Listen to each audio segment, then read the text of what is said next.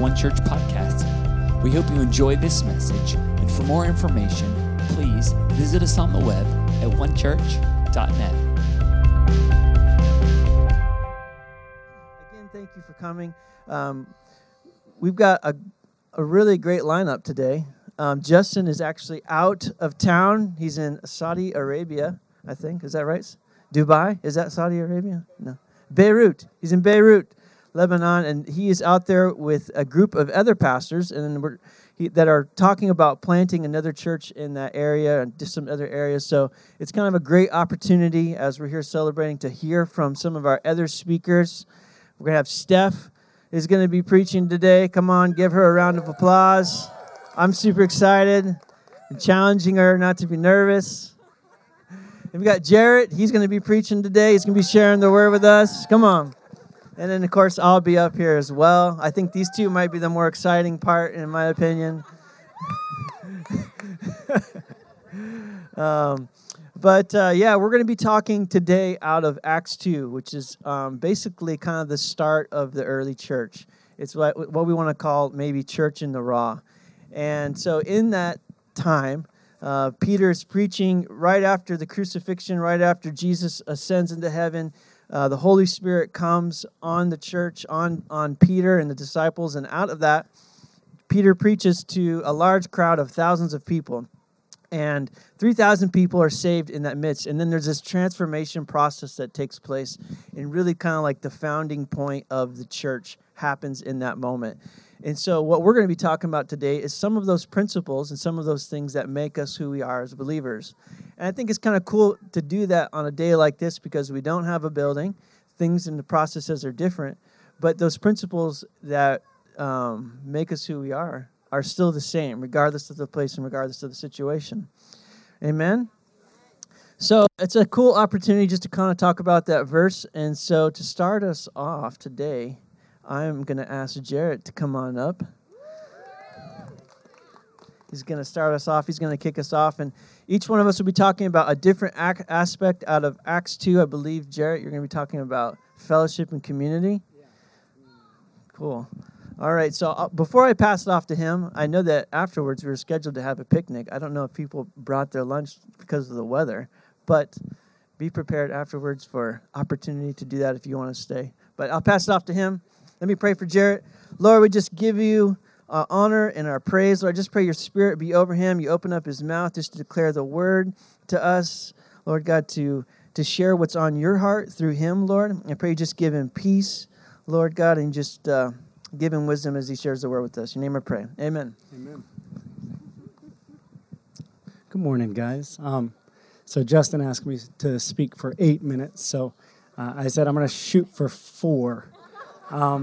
And so the topic that he asked me to speak on was community in the raw, which, like Nate said, is like kind of a perfect week being out here. We have kids running around, and nothing's real like put together. It's just kind of raw community, and I think this is exactly what it is that we're talking about when we say community in the raw. So, I think this is kind of a difficult topic for me because I've learned a lot over the last 8 years as Justine and I have moved here and kind of gotten settled into church and, things with the business and with our family. I've learned a lot because I was not somebody who really wanted community when we moved here, to be honest with you. I was kind of like, well, just me and my house, and that's what I need, that's what I want. And I've learned over the last 8 years how much I actually depend on and really need community. So I wrote down a couple things that I think community is and what it isn't, because sometimes I think growing up in church, we think that community is like a Bible study or just coming to church on Sunday, but that's not at all what it really is, or at least that's not where it ends. So community is not an organized Bible study. It means you can drop by unannounced. Community is not clean and tidy. It's messy and knows your business. Community means sharing your problems and listening to others and looking for ways to help with theirs. Community is loyalty. It is not just for a season. Community is not leaving when things get rough, but running towards the problems we all have. Community is personal, even private, and doesn't share each other's secrets or ruin trust. So, as we have the kids running around here, I was thinking Justine and I, we've, over the past couple years, we've moved into a new neighborhood, and we've developed really close friendships in our neighborhood. And one of the things that we've really learned is that if we try to always have dinner cooked and prepared on the table at a certain time and everything's perfect and orderly and organized, we'll never have people over, and we'll never want to go over to other people's houses because it feels too formal. So we've kind of realized that what we need to do is kind of, in a sense, let our hair down and just be who we are and just have people over, whether we have dinner ready or not. Maybe we don't even have any dessert or whatever.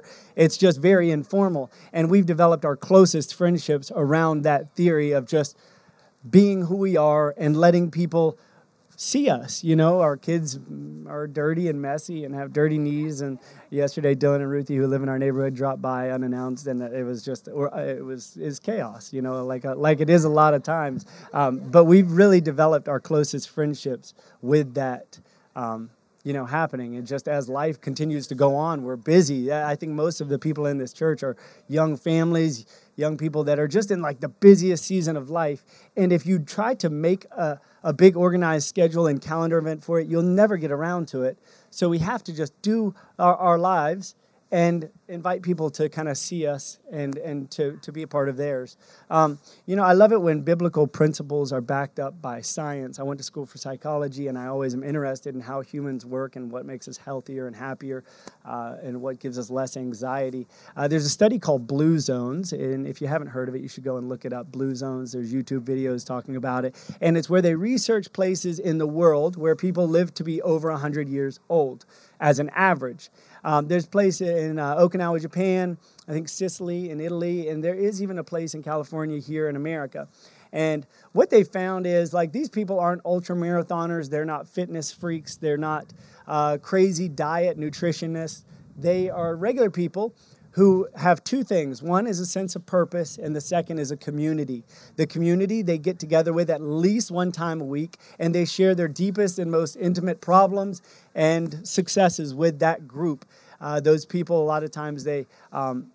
I forget what they called them, but there was a couple examples that they gave in this talk that I had seen where the average age was like 103 years old of this group of women in Okinawa, Japan, and they would get together every week, and they said their purpose for living was to see their great-grandchildren grow up and get married. And I thought it was so cool, and they had this shared purpose and mission together, but they just kind of were in a community, and they were talking about how they shared their deepest secrets with each other, and that was where it stayed, was inside of their walls. And I think that sometimes we need more of that. We need sometimes a little less formalities around getting together, and we need to just get together. A couple Bible verses to cite. That one of Justine and I's favorites is, "A cup of soup with a friend is better than steak with someone you hate." Proverbs 17:17 says, "A friend loves at all times, and a brother is born for a time of adversity." And, having three older brothers, I definitely relate to that. Me and my brothers get together normally a few times a week, and we work out together, and we talk about things that are bothering us, things that we're happy with. And I would just encourage you guys to do that. So I wrote down here a couple steps to build community for those of you who might be like I was and feel that either you don't have time or don't need it. And I would say this particularly applies to men because we tend to think that we are an island and we are all we need, but you're not. So how to build community. Find someone to invite over. Maybe you have a shared interest. Find that person and invite them over. Step 2, don't clean up before they come. And step 3, take your shoes off while they're there. Not their shoes. Take your shoes off. And kind of just stay a while. Be open and honest. If you're not feeling talkative, don't feel that you need to be talkative. If you're feeling loud, then talk. Be who you are. I think feeling that we need to act a certain way around other people is the worst interference we can have with building true community because we feel like we have to be fake, and that's exhausting. Step 4, repeat until you are close friends. It will help you to live longer and be happier. That's it. And now Stephanie is talking about word. The word. Please don't judge my outfit. I'd like to thank Tony for helping me stay warm this morning. Tony brought gloves, and thank you. Woo! and this nice blanket that I'm using right now. So I would put the hoodie up, but I'm like, my cape. Thank you, Sarah. It's my cape this morning. But that was really good, Jared. Thanks so much for sharing that. So I get the privilege of talking about the Word today. So I just want to turn to Acts 2. And if you have your Bibles, please go there with me.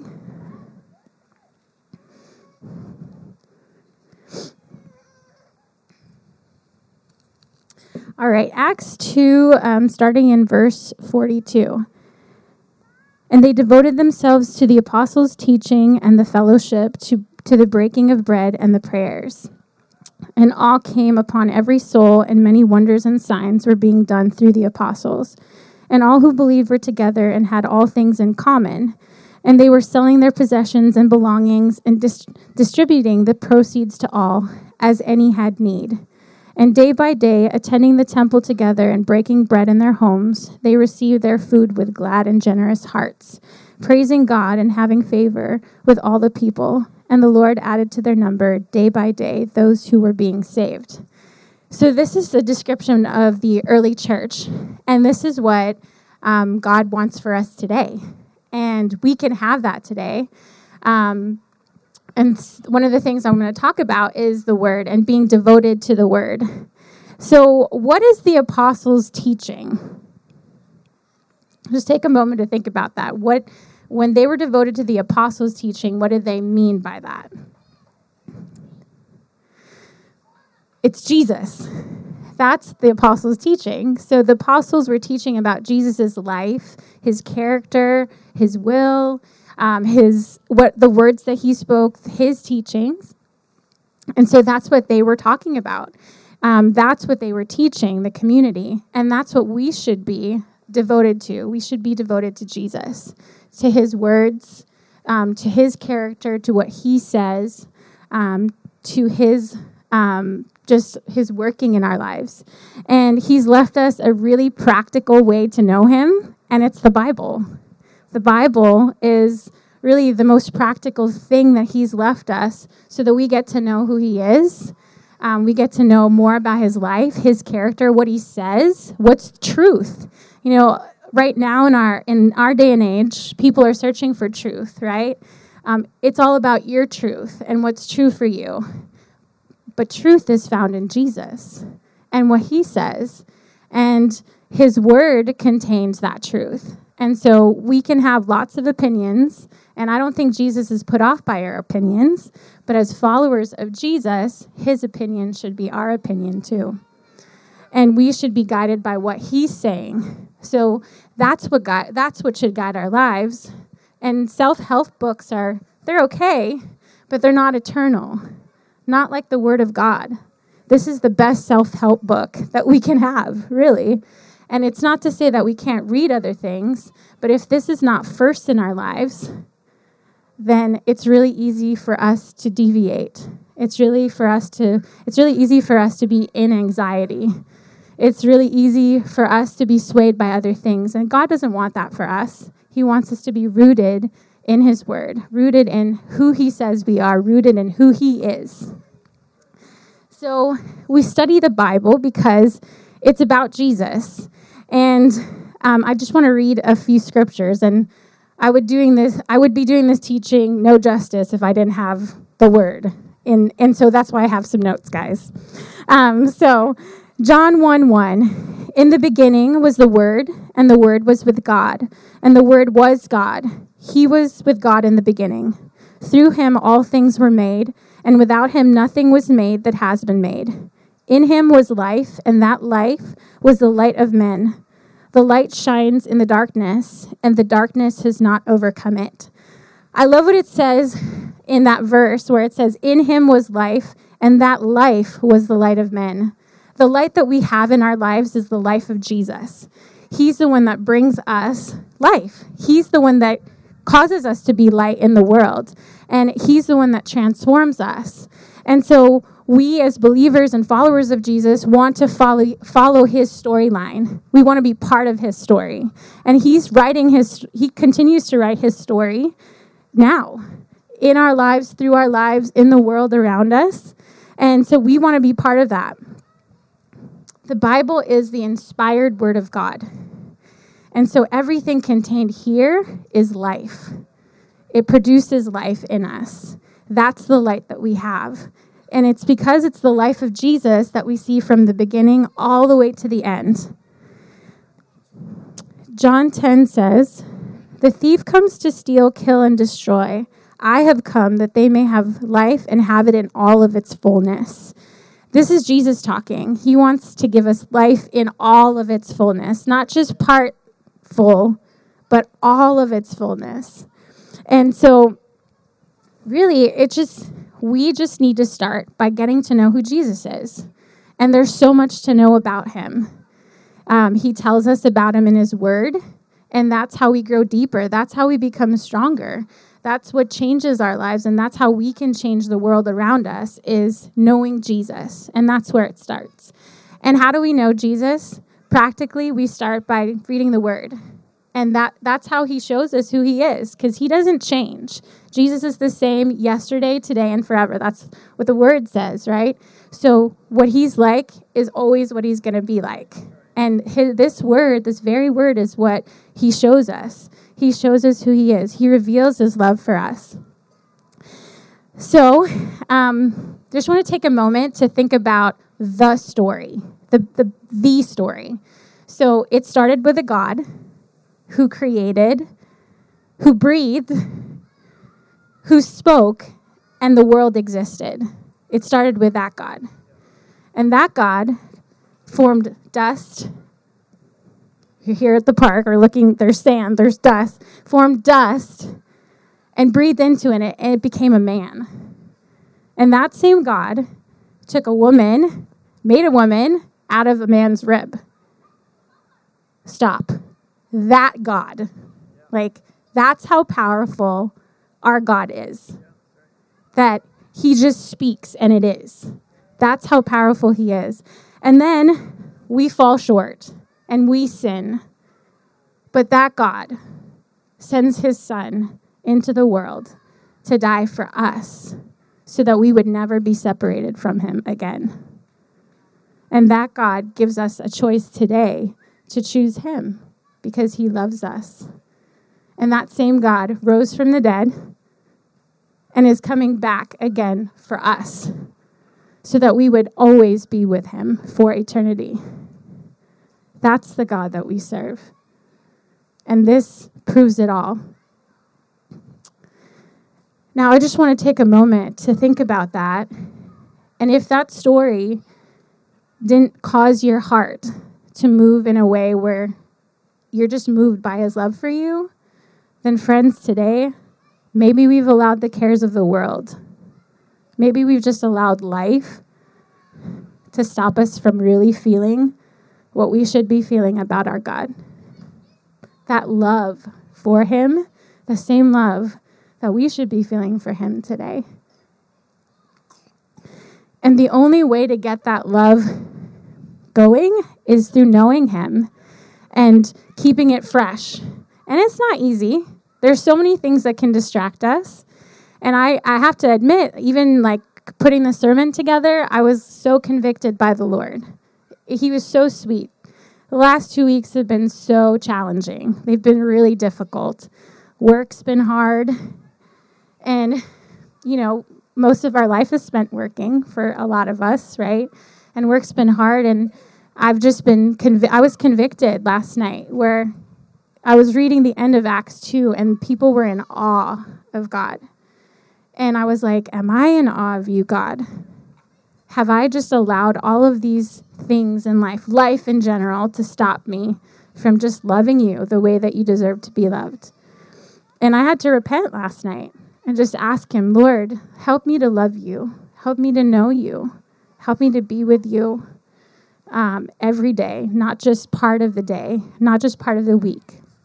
And I think that's God's invitation to all of us today.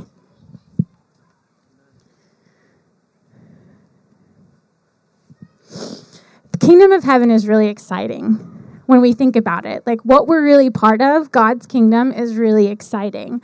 And he's inviting us to be part of it. He's inviting us to tell more of the story, tell it through our lives, living it.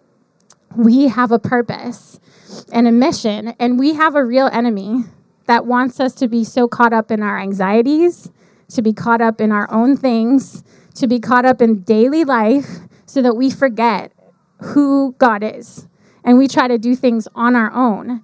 And there is a real enemy out there because he knows the power of reading the Bible. He knows the power of knowing Jesus. He knows what that means. And if we as a community will commit our hearts to continue to know who Jesus is and know him by practically reading his word, then we're going to become powerful for the kingdom of God. So let's not abort our mission. Let's be purposeful. Hebrews 4:12-16 says, "The word of God is living and active. It's sharper than any two-edged sword. It penetrates to divide soul and spirit, joints and marrow. It judges the thoughts and attitudes of the heart." So this word that we have, it's powerful. It has the ability to transform us like nothing else can. No other book can do that for us. The Bible can. And that's because it's about getting to know Jesus and his power.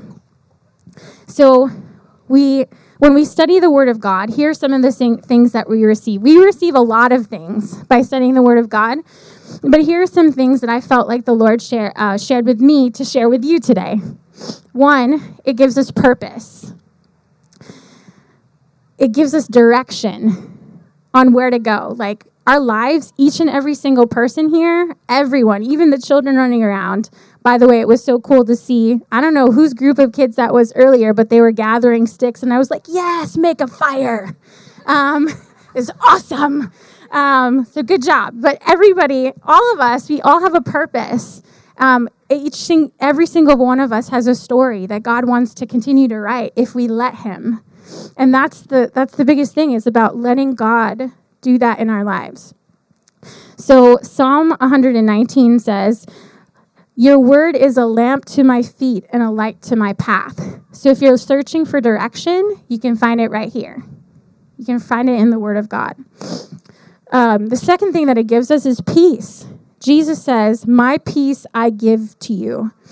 I don't give as the world does." So John 14:26-27 says that. So let's talk about anxiety for a little bit and stress here. Is that okay? Some of us are laughing like, yeah. Okay, so there's a lot of stress and anxiety, right? I don't know about you, but I'll be honest. I feel it. Yeah? Yes, sister.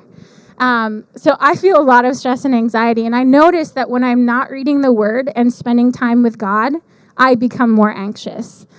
And Nate was so kind to remind me of this the other night. But it's so true, is I become a different person when I am not spending time with the Lord, when I'm not reading his word, because this is truth, and it's the truth that sets us free.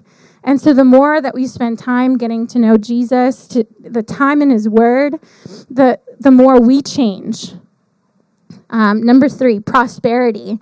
It gives us blessing, and that's not always financial. It can be, but it's not always financial. John 15:4 says, "Abide in me and I in you, as a branch cannot bear fruit by itself unless it abides in the vine, neither can you unless you abide in me." So I just want to share a quick story. In 2006, I moved here from the Philippines. And I had gone to school for business and politics, and that's what I thought I was going to do with the rest of my life. But God had a different story. And so when I moved here in 2006, I couldn't get a job. And in the Philippines, there's my sister over there, guys. She's like from the Philippines. I know. I had to, just quick embarrassment. I love you. It's all because I love you. But so in the Philippines, how our culture works is you go to school, and depending on what school you go to and what degree you have, that defines your life, basically. And so I was like, okay, I'm going to business. This is what I'm going to do with my life. I was set on doing that. And God was like, whoop, nope, you're going this way. And I'm like, what?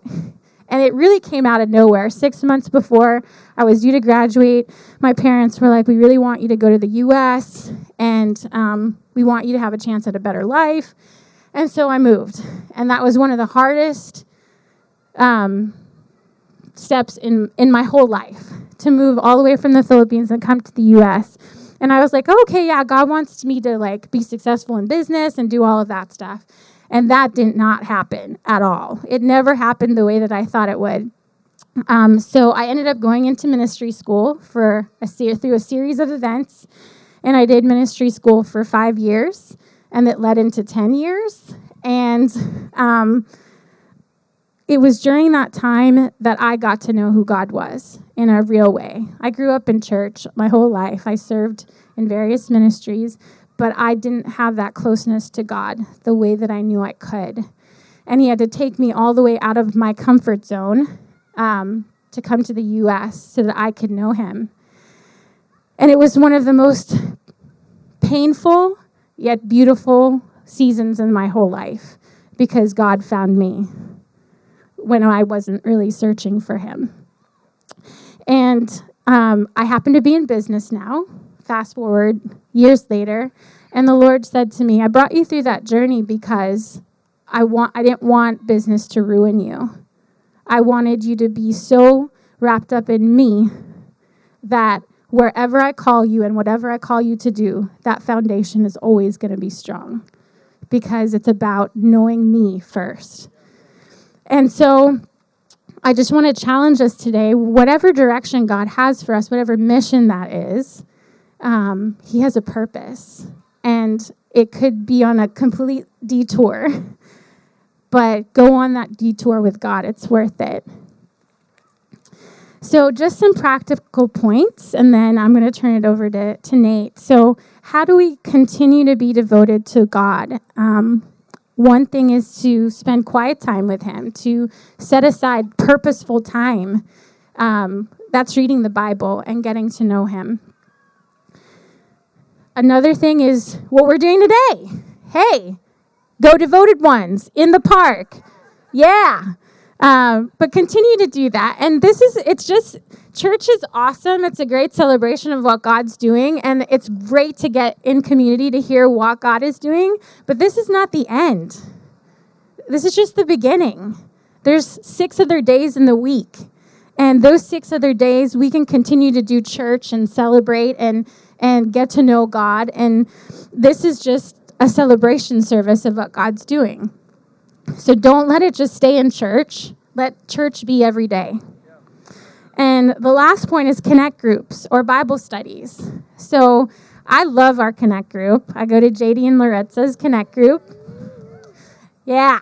And I love it. And I feel like God, when I hear about what God's doing in other people, or how I can partner with other people when they're going through something and I can pray with them about it and believe with them for something, it changes me.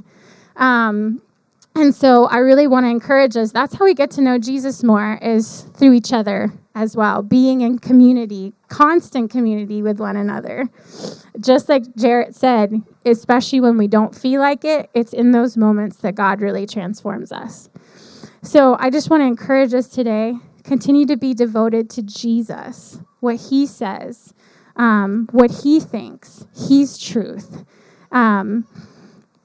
And let's live our life for him. Amen? Amen. Woo. She's great, isn't she? Man. Everybody's still alive. Got the people on the outer rim there trying to get some sunshine if there is any.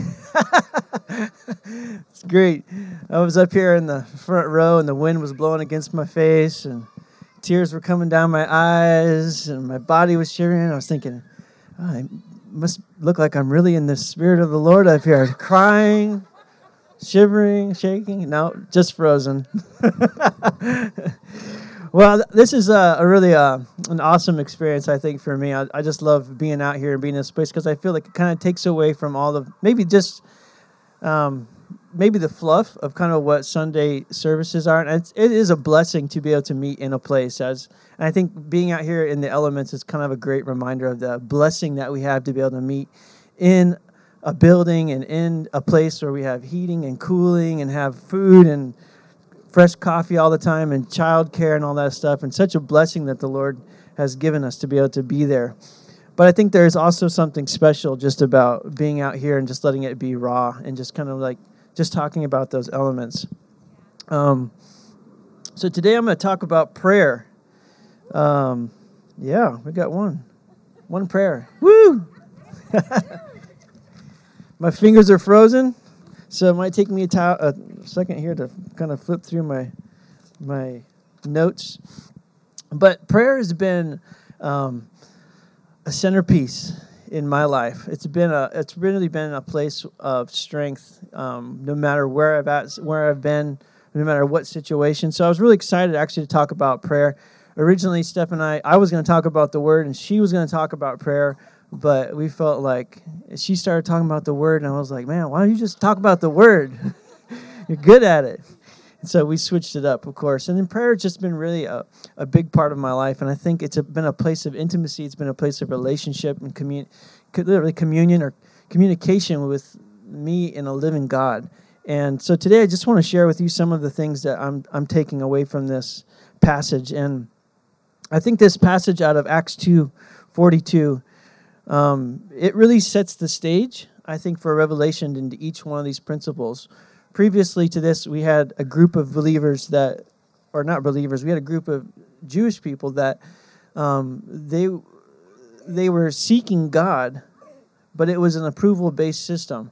So you had to do things in order to receive grace. You had to do things in order to receive forgiveness. There was sacrifice and all those things.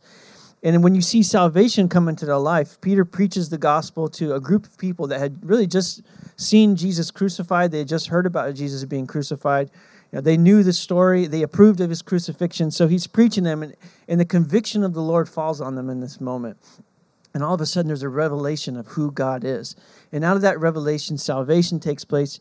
And what we have in 42 is really kind of the birth or the transformation of what that looks like. We have people devoted to one another. We have people devoted to prayer, people devoted to the Word and reading the Word. And I think previously, before that, devotion had just been maybe out of religious duty.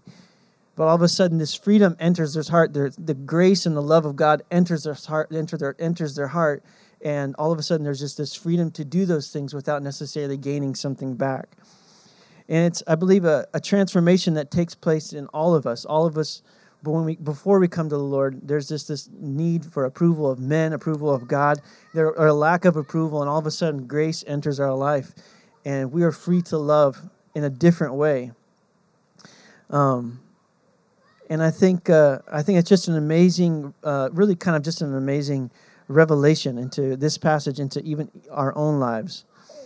When we receive God's salvation, we are stepping into an infinite amount of God's grace and love. And I think that one of the greatest human needs is love, is to be loved by God or just to receive love.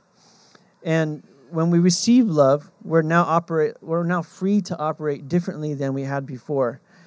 And I think love fuels devotion. And devotion was, when I read this passage, devotion was probably the word that I pulled out the most from it.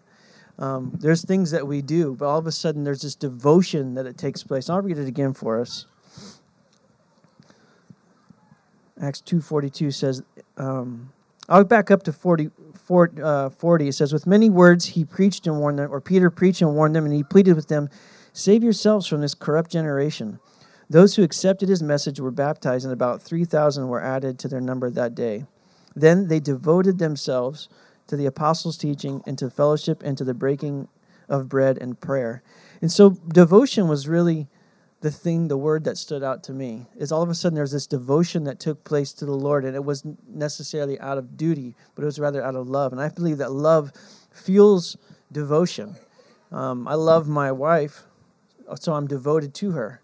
Or I'm devoted to her because I love my wife. Or I'm devoted to my family because I love them. I'm devoted to my community because I love them. So I think love is really the place of devotion. It's really what fuels devotion in our lives.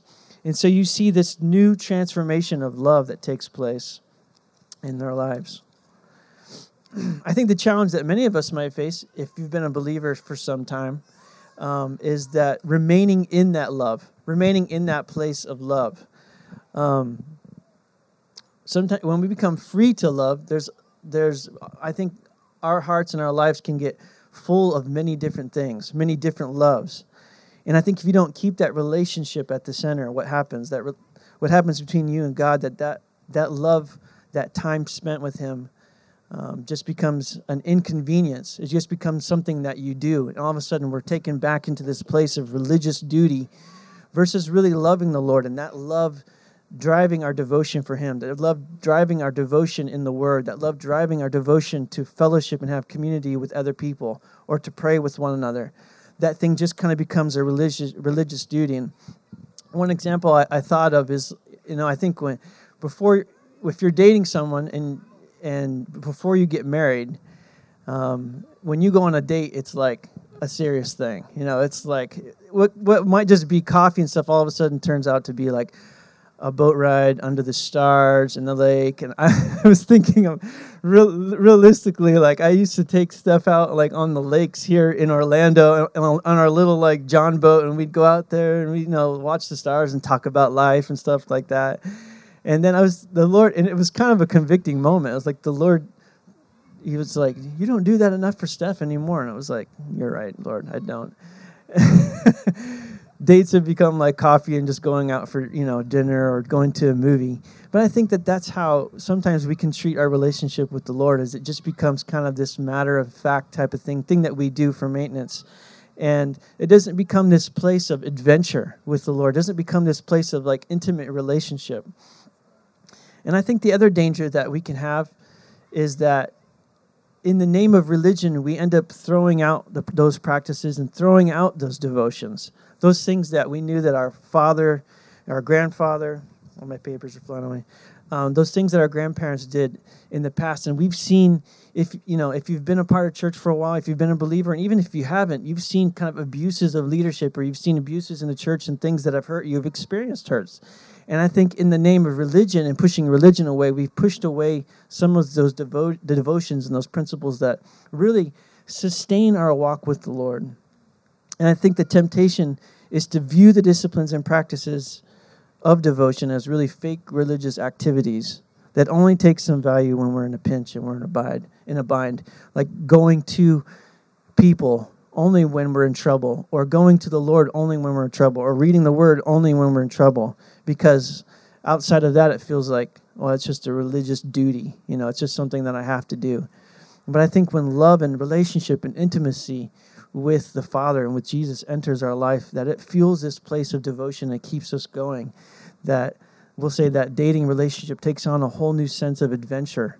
Even in your prayer life, it takes on a whole new meaning to have community and communion with the Lord versus a duty-formed kind of conversation. Amen. I'd like to think of relationship and prayer almost synonymous, and I think relationship with God puts us in a position of strength to face temptations that draw us away from truth about who God is and who we are. So I have I want to talk about two different aspects of prayer. And one is really intimacy, and the other is corporate prayer. So first I'm going to start off by reading Matthew 26, 36 through 42, if you have your Bibles. Let's turn there. Matthew 26. If your fingers work still. Mine are going a little slow.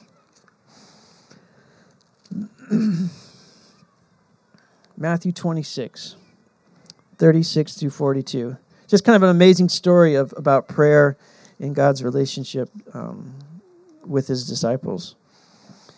Let's see. 36 through 42. All right, it says, and this is in the Garden of Gethsemane, it says, "Then Jesus went with His disciples to a place called Gethsemane, and He said to them, sit here while I go over there and pray. And He took Peter and the two sons of Zebedee, James and John, along with Him. And he began to be sorrowful and troubled. And then he said to them, "My soul is overwhelmed with sorrow to the point of death. Stay here and keep watch with me." And going a little farther, he fell with his face to the ground and prayed, "My Father, if it is possible, take this cup. May this cup be taken from me, yet not as I will, but your will." And then he returned to his disciples and found them sleeping. "Could you men not keep watch with me for an hour?" he asked Peter. "Watch and pray so that you will not fall into temptation. For the spirit is willing, but the body is weak." And I think it's a really kind of a great example of how intimacy with the Lord, when he draws us into his vision, when he draws us into his intimacy, that there's this strength that takes place, that gives us strength. Like prayer gives us strength. It's this place of kind of vitalization where God's calling us into his vision. He's calling us into the thing that he's watching, that he's looking at. Just like he's praying with the disciples here, he calls them in. He draws them into this intimate place of where he's like, "I'm sorrowful." You see the very emotion of God where he's like, "I am so sorrowful," or emotion of Christ. You see, he's like, "I'm so full of sorrow that it's like at the point of death. Will you keep watch with me?" And that's where I think that when you're in prayer, you grasp kind of like the relationship in the emotion that God has in those moments, and you begin to partner with him. But that takes intimacy. Just like for me to understand what's going on in Steph's life, I have to spend time with her. There has to be this intimate relationship that takes place. There has to be this kind of communion of conversation where she reveals what's on her heart and I reveal what's on my heart, and we do what it is that God's called us to do together. And I believe that that's an example of what prayer is like in an intimate way with the Father or with Christ, is that he's leading you into this place of like, look, this is what's on my heart. I want this to be on your heart too. Will you receive this from me? Come keep watch over this thing with me, or whatever it is. But there's this place of strength that comes from that. The temptation, just like the disciples had, is to turn away from the Lord during trouble. And I think that that's all of our temptation. It's that when faced with trouble, we want to like run away or run from the Lord. When we've fallen into sin, we want to run from the Lord. And that's the temptation that Christ is talking about here when he's talking to the disciples. He's saying, look, pray so you don't fall into the temptation. He saw what was coming. He saw like, hey, the soldiers are coming, they're going to take me away. And the temptation for you will be to turn away from me in that moment. When I don't fulfill the thing that you think that I am, when I don't do the thing that you want me to do, their temptation is to turn away from me in that moment. And he's saying, but when you're in relationship with me, when you're in communion with me, when you're in intimacy with me, you begin to understand and grasp the things that I have that are in my heart. You begin to see me for who I am. Not just what you think I am, but you begin to see me for who I truly am. And so in my own life, that's just been a place of like, I know that there's many times when I've been in situations. I know there was a time in my life when I was just really disappointed with where I was at. I was disappointed. It was before I had met Steph. I was confused about my vision for life. I was confused about kind of just like who I was. And I was really disappointed in God. I was disappointed because things weren't working out the way that I thought that they were. At the time, I wasn't married. I wasn't doing the job that I wanted to do. And I remember like just kind of coming to this place of like, Lord, I'm just disappointed in you. I'm disappointed in life. And the temptation for me in that moment was really to turn away from the Lord. And I remember having a conversation with him. Like I was really so angry with him and so angry with the situation that it was like, I just want to like give up. I just want to give up on this walk and this journey with you. But I can't deny who you are. And that was because of intimacy with him.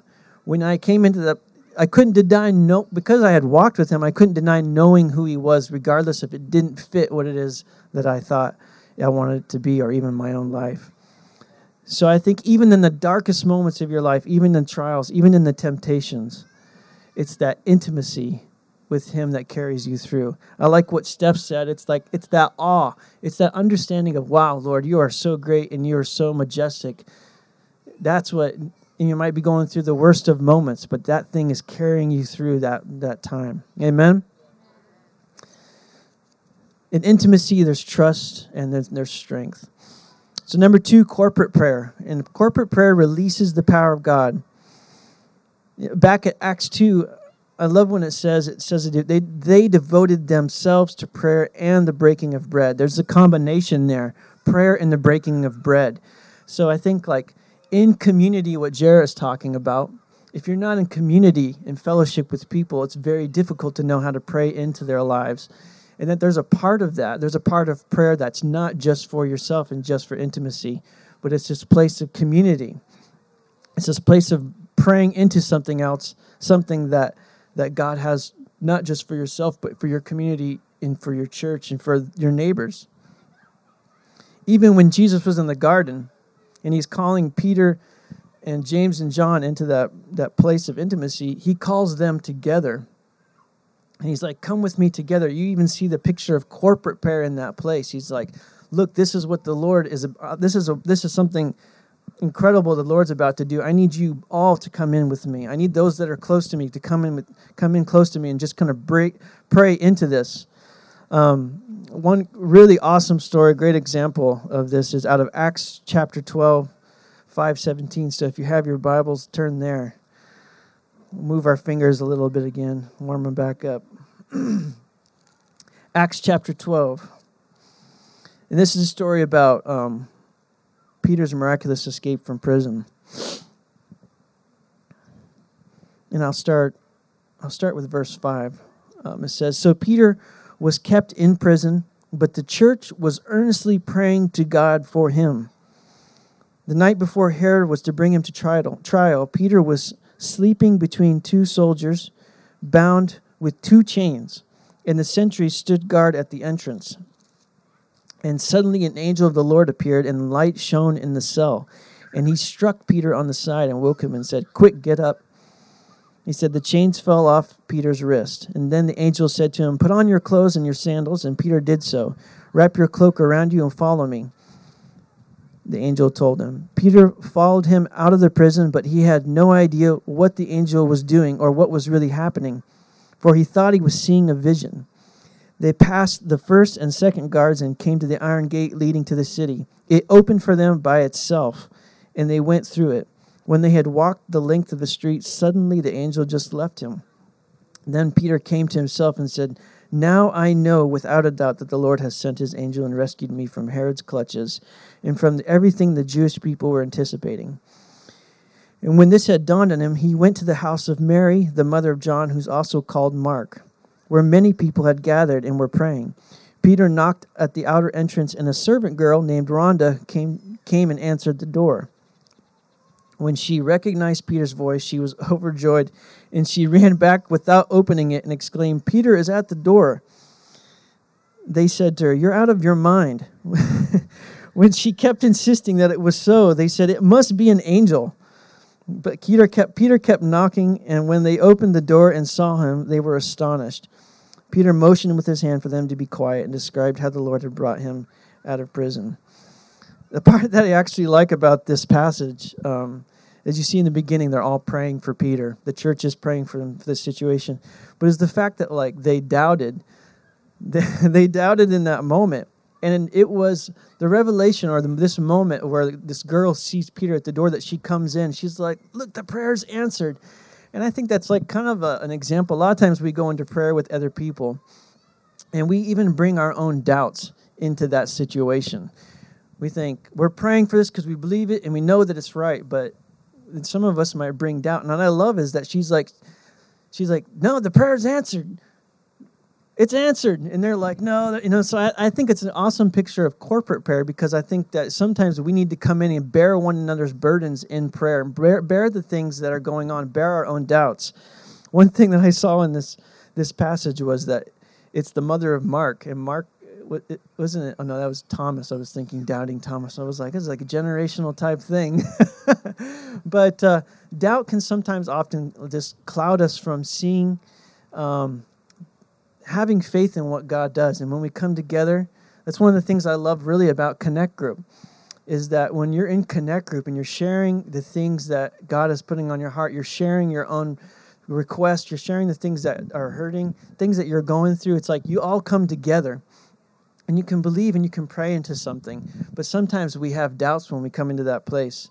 One story that the Lord reminded me of when I was putting this together, it was kind of a picture, I think, of that. As there was one time many years ago, I was diving with a friend, and we were out diving for fish, and we were on this reef, and it was just us two on this huge reef. It was nobody else out there, and it was a really dangerous spot, but we had been there many times before, and as we were diving there, we kind of got separated, and he was off to my right, and I had gone kind of towards the shoreline. There was this really dangerous channel in the reef where the current was real strong. It was almost like a river. It was so strong, and the waves would come up over the reef, and they would filter into this channel.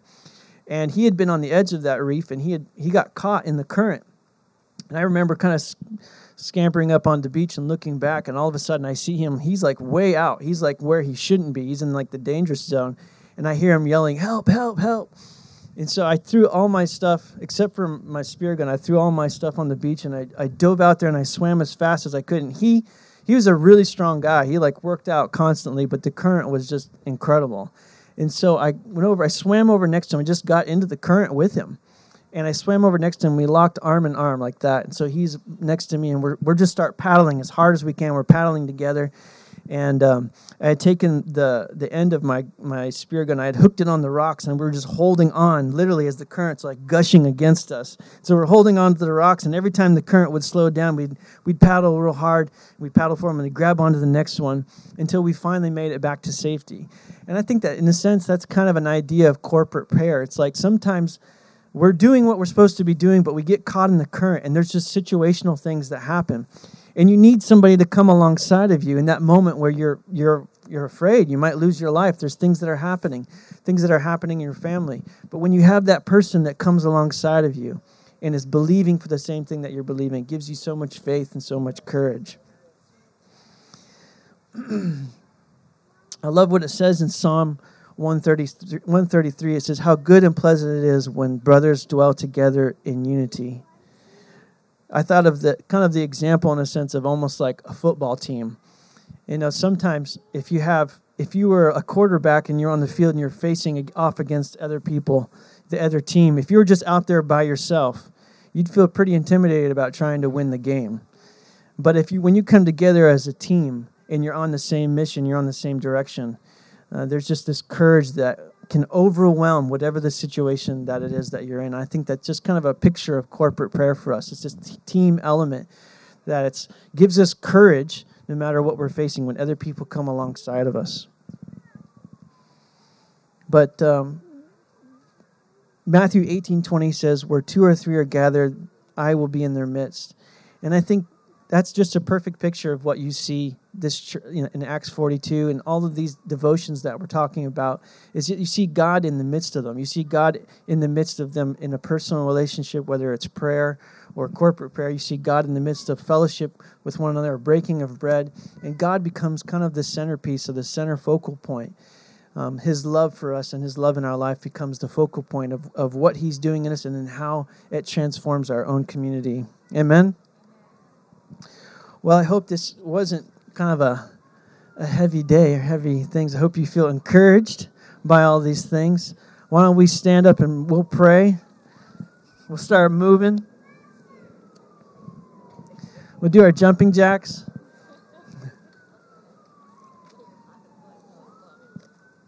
I want to encourage us, on these different things that it might be kind of a different situation being out here in the open, but just some of the things that Jared challenged me. I was really challenged by what Jared said just about not even cleaning your house, but just letting the element of inviting people over become the heart of what it is. I'm always worried about it's got to be perfect, or some of the things that Steph said about just remaining. Let the awe of the Lord overwhelm you so that it drives you to the scriptures. When you're curious, I'm always on probably online looking up something about something. Steph's always you have so much random information that you know about things. It's because I'm curious about the world, it's and I think that, let's let our awe and inspiration of God drive us to the Word. Let's let our desire for relationship with Him drive us into prayer.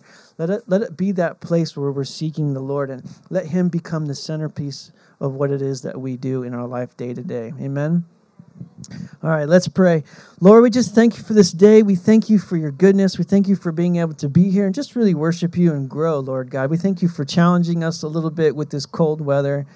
Lord, we just pray that your blessing would be on all of us, Lord God, as we just look at you, as we seek you, Lord God, that you would become the centerpiece of our heart, that relationship would establish, Lord, in our lives as we seek you in prayer, Lord, and that as we would draw other people around us, that we wouldn't be afraid to open up our hearts, our doubts, our worries, our concerns with one another, but we would share those burdens with one another, Lord God, and we would take them to you.